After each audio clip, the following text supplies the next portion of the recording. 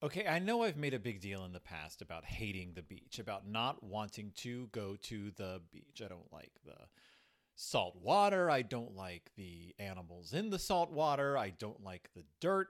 I don't like the things buried in the dirt. I don't like the sun. I don't like the people around me. I just don't enjoy beaches. And that is ocean beaches. That is large lake beaches. That is beaches in the north. That is beaches in the east. That is beaches in the south. I've never been to beaches in the west. Can't give you an opinion on those. I just don't like beaches, but this is another beach book. And I figured instead of just offering a litany of complaints about beaches the way I usually do, and then sitting smugly back in my chair and pretending like I recorded a good episode about the Berenstain Bears, I was going to look into what the deal was with beaches anyway. So let's hit it.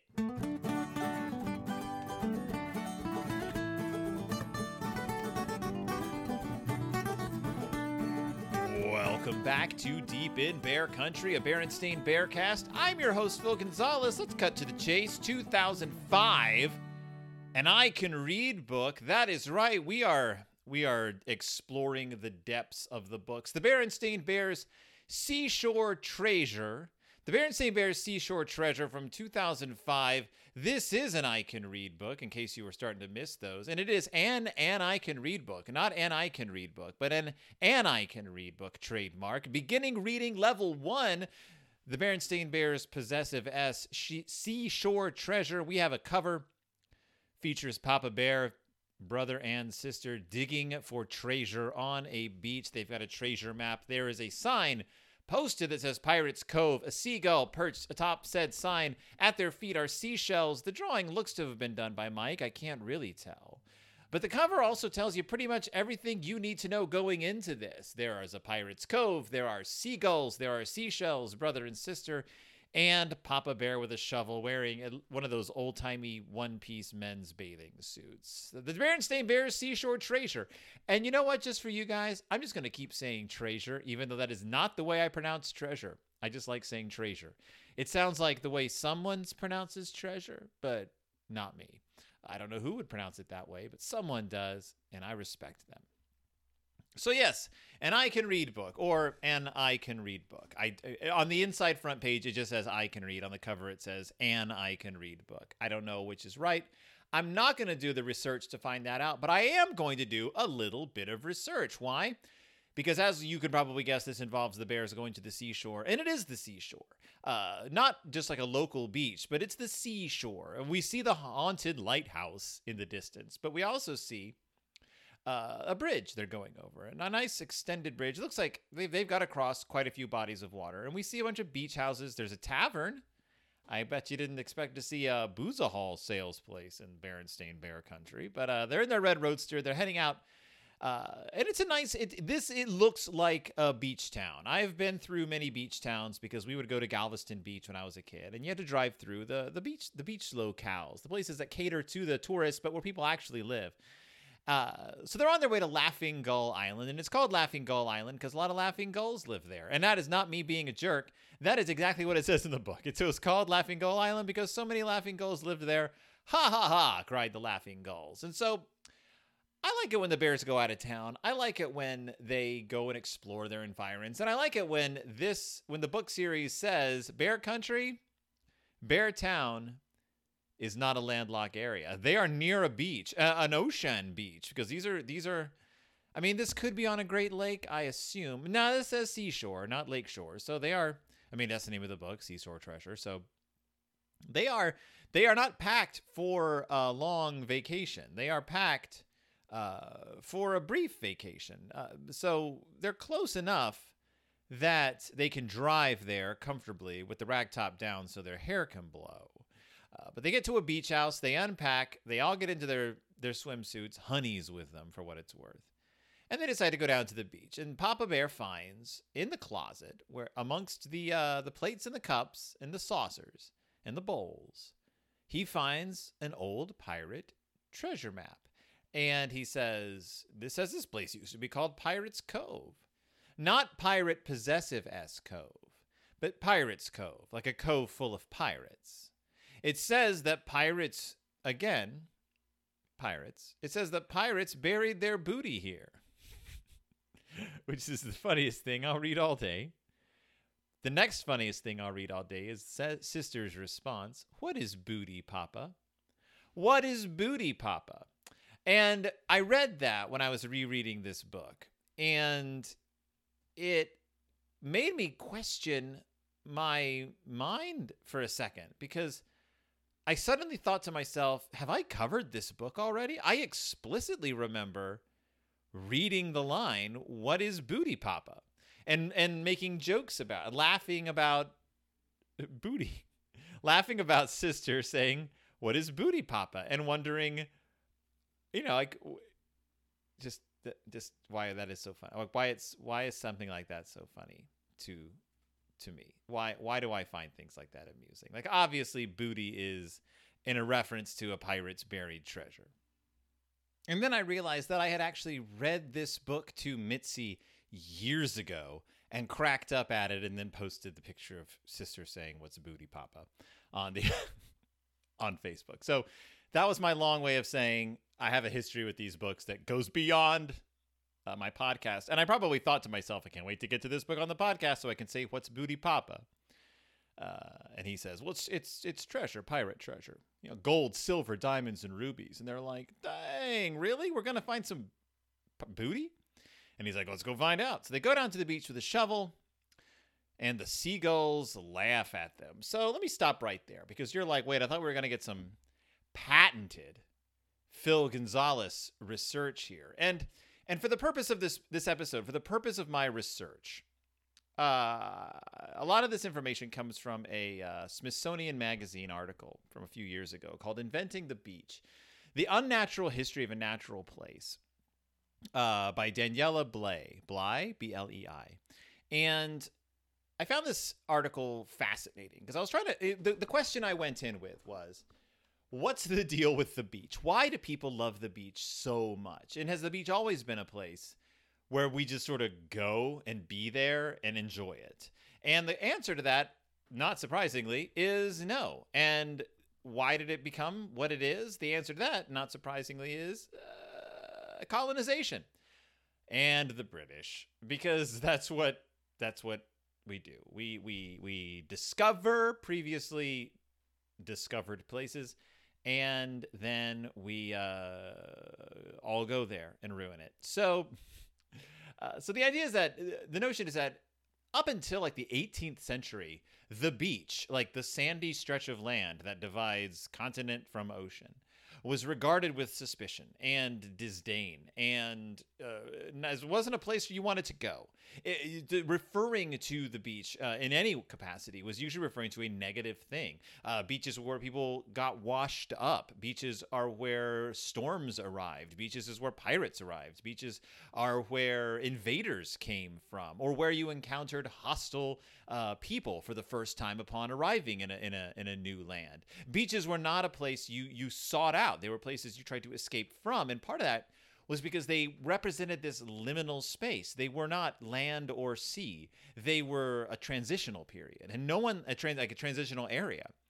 And we are, as animals, tend to be uncomfortable in transitional areas. We don't like to stand in doorways or on staircases. Some people like to stand in doorways and staircases, and we tell them to get out of our way.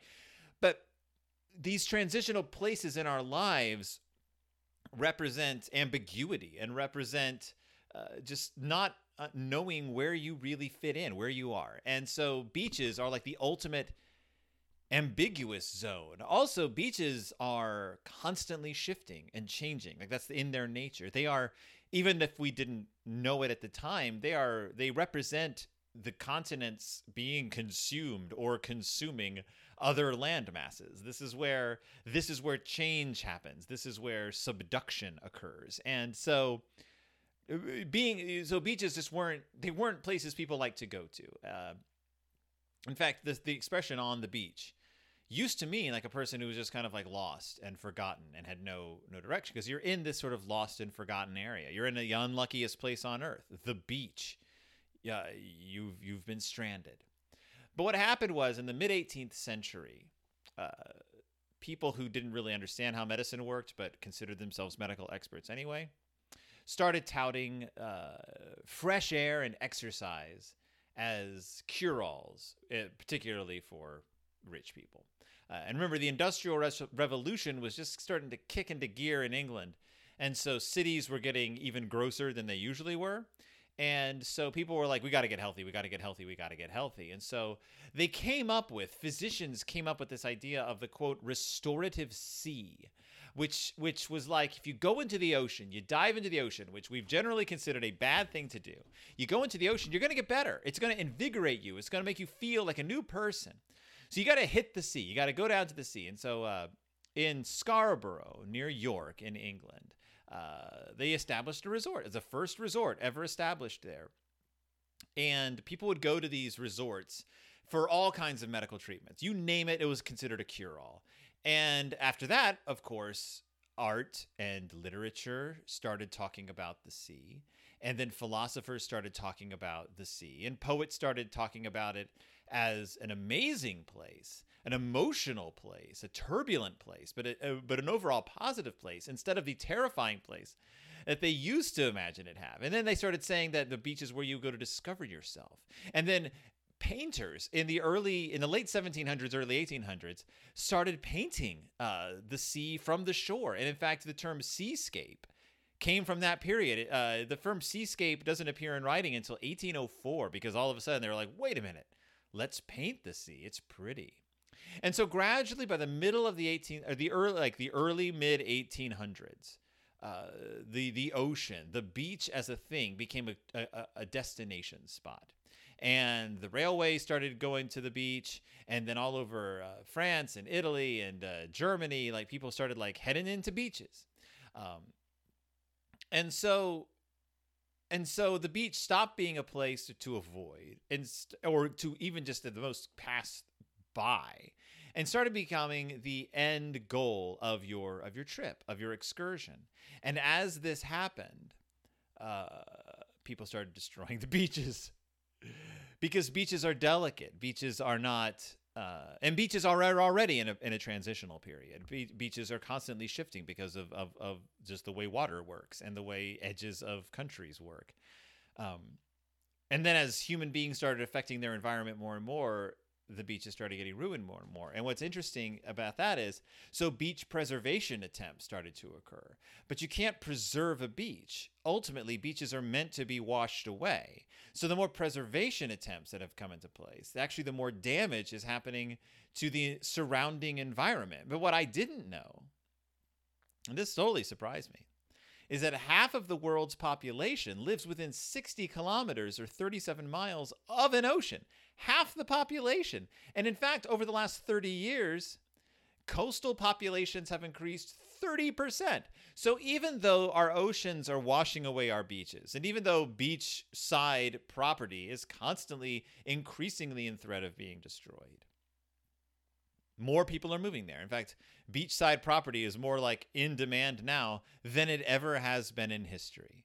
So beaches are in danger of disappearing. At the same time, we're in danger of disappearing because we keep moving to beaches, which are not a good place to move. Stop moving to beaches, move further inland. I live in Minnesota. It's pretty choice.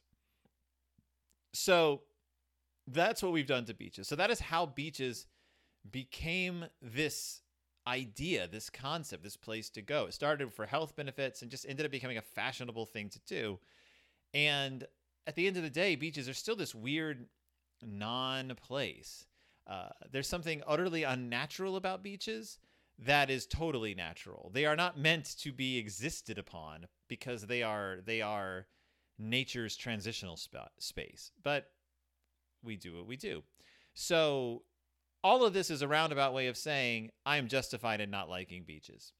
If I don't ever go to another beach again, I'm just doing my part to preserve the world, to save the planet. So Papa and the Cubs go off in search of buried treasure. And I'm going to tell you right now, they don't find it. Papa just keeps finding seashells. He finds a big and gray clam shell. He finds a bumpy and black oyster shell. And the Cubs aren't upset that he's finding all these shells. They keep collecting them. And Papa keeps looking for new spots to dig. Keeps digging and digging, and the gulls keep laughing and laughing. They find a scallop shell, which is pretty and pink. And then they're like, what are these shells for? And Papa's like, well, they were the homes of sea animals. The clam shell was the home of the clam, the oyster of the oyster, the scallop shell home of a scallop. And so Papa is lecturing about seashells, and he's digging. And they were like, what happened to the animals that used to live in these shells? And he's like, I don't know. Maybe the gulls got them. And he tries to dig, and he can't find anything. He's like, I just keep finding more and more shells. And he's like, and digging for treasure is really hard. I'm getting hot. The gulls are laughing at me. I'm getting sick of the gulls. I'm overheated. And this whole excursion has been a failure. And the Cubs are like, what are you talking about? We came looking for treasure and we found it, the treasure of the sea. And Sister's like, yeah, a whole bucket full. And then they dive in the water and they go rushing back to show their treasure to Mama. And Papa decides to put the treasure map back in the closet for the next person who comes by so that they can rediscover the treasures of the sea. It's a cute book. It's fine. Whatever.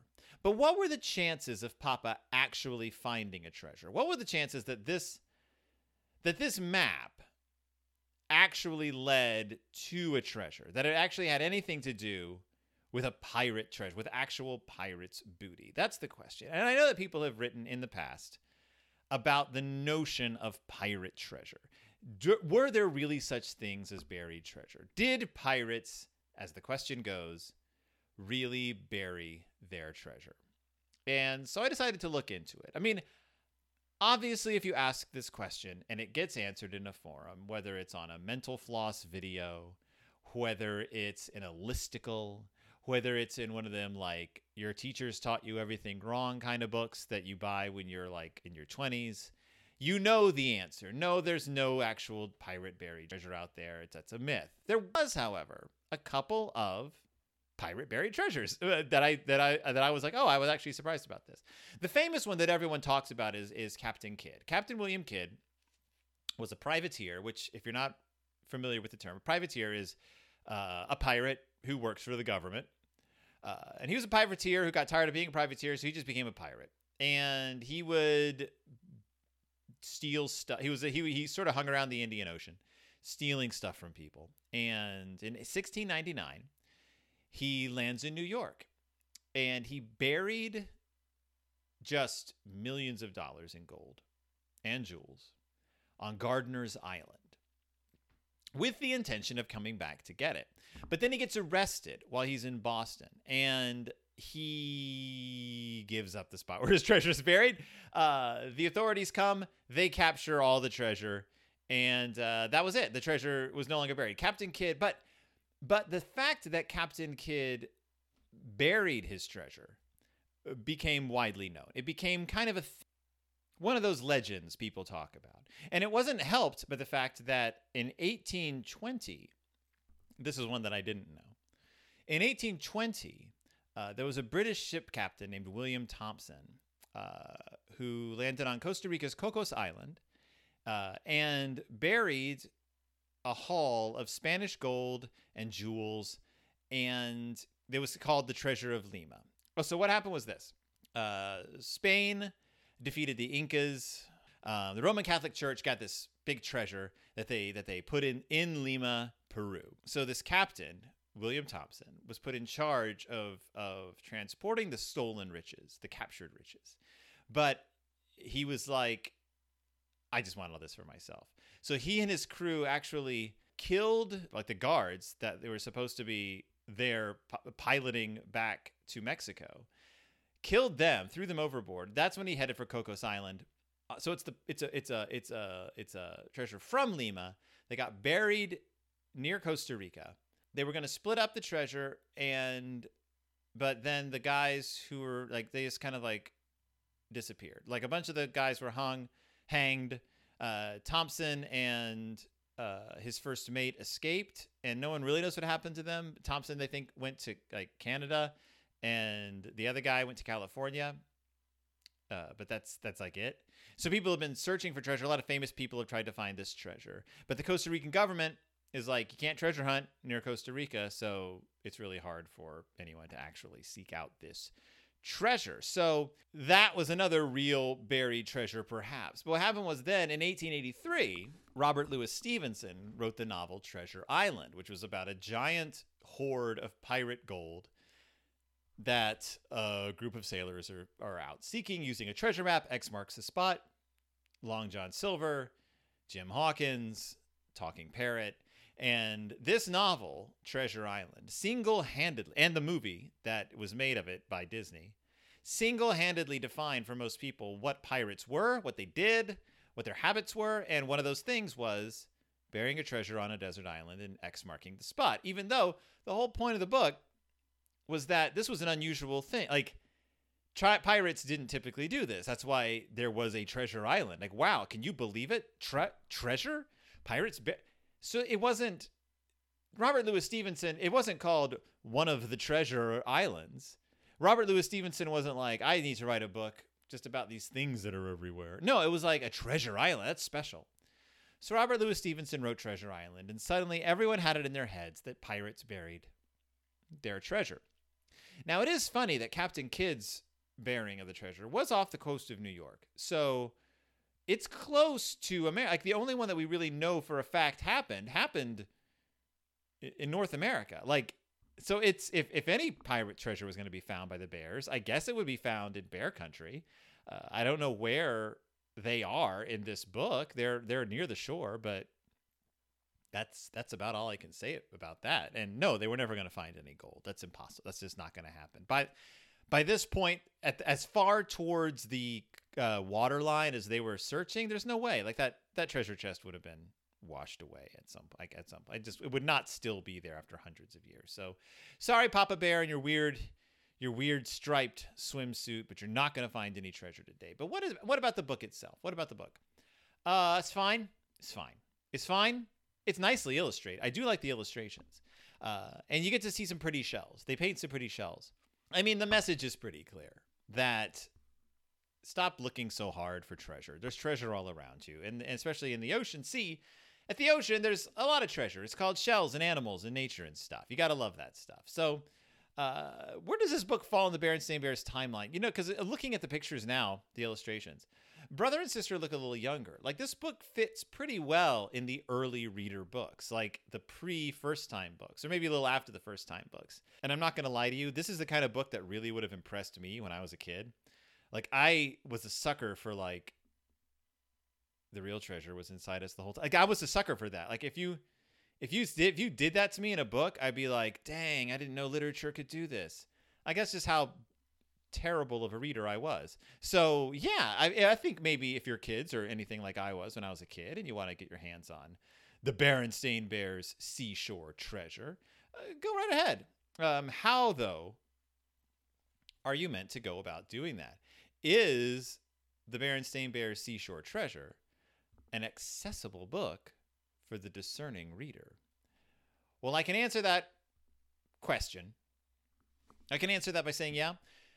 You can find it. It's still published. It's still printed. You can order a paperback copy of the Berenstain Bears Seashore Treasure today, just for a few bucks. A few bucks for a book. You can also order it for your Kindle or however you want to get that book. You can also get the audiobook of it, which, I mean, it's a short audiobook. It's like 5 minutes long. But if you want to pay the $1.50 for it, go for it. Get an audiobook of the Berenstain Bears Seashore Treasure. I don't know how much entertainment that's going to get you, but hey, it's like one of those books that they read to you. Like, turn the page. Except your kid won't know when to turn the page, as they can't read. But that is the Berenstain Bears Seashore Treasure. That is a little bit of history of the seashore itself, and a little bit of history of pirate booty. If you've ever searched for pirate booty, if you'd like to go to the seashore and dig, if you have kids who like finding shells, if you ever collected a shell, let me know. Write to me at BerenstainBearcast@gmail.com. You can find me on Twitter at BStainBearcast. You can listen to me on some of my other podcasts. I have a podcast called It's Del Toro Time, a Guillermo del Toro adjacent podcast that I do with my oldest child, Willow, where we discussed the movies of Guillermo del Toro. Then we discussed the movies that influenced Guillermo del Toro. Then COVID happened, and we stopped being able to watch movies together. So now we're discussing David G. Hartwell's The Dark Descent, a collection of horror stories. We just started in on Call of Cthulhu, so if that's what you're into, you can listen to me and my child, Willow, talk about Call of Cthulhu. I also have a podcast that's nearing its end called Pizza Toast. It's a Babysitters Club podcast where we discuss the Babysitters Club Netflix series that I do with my friend and guest of this show, Christy Admiral. Also, you can go to patreon.com/Deep in Bear Country, become a patron, and for as little as $1 a month, you get some bonus episodes. I have a whole slew of bonus episodes. I haven't updated it in about a month because I wasn't doing that, but I'm getting back into it. In fact, this week, if you want a special short bonus episode, I will be reviewing the Berenstain Baby Bears books. I've done a couple of them already in the main feed, but I will be continuing because I'm holding them in my hands. I will be covering the much loathed Berenstain Baby Bears books all over on Patreon, starting with Berenstain Baby Bears, Pacifier Days, A Fond Farewell by the Berenstains. So join me over on patreon.com/Deep in Bear Country. For as little as $1 a month, you get some bonus episodes. Otherwise, thank you so much for listening. Thank you so much for supporting. And I'll see you all next time, deep in Bear Country.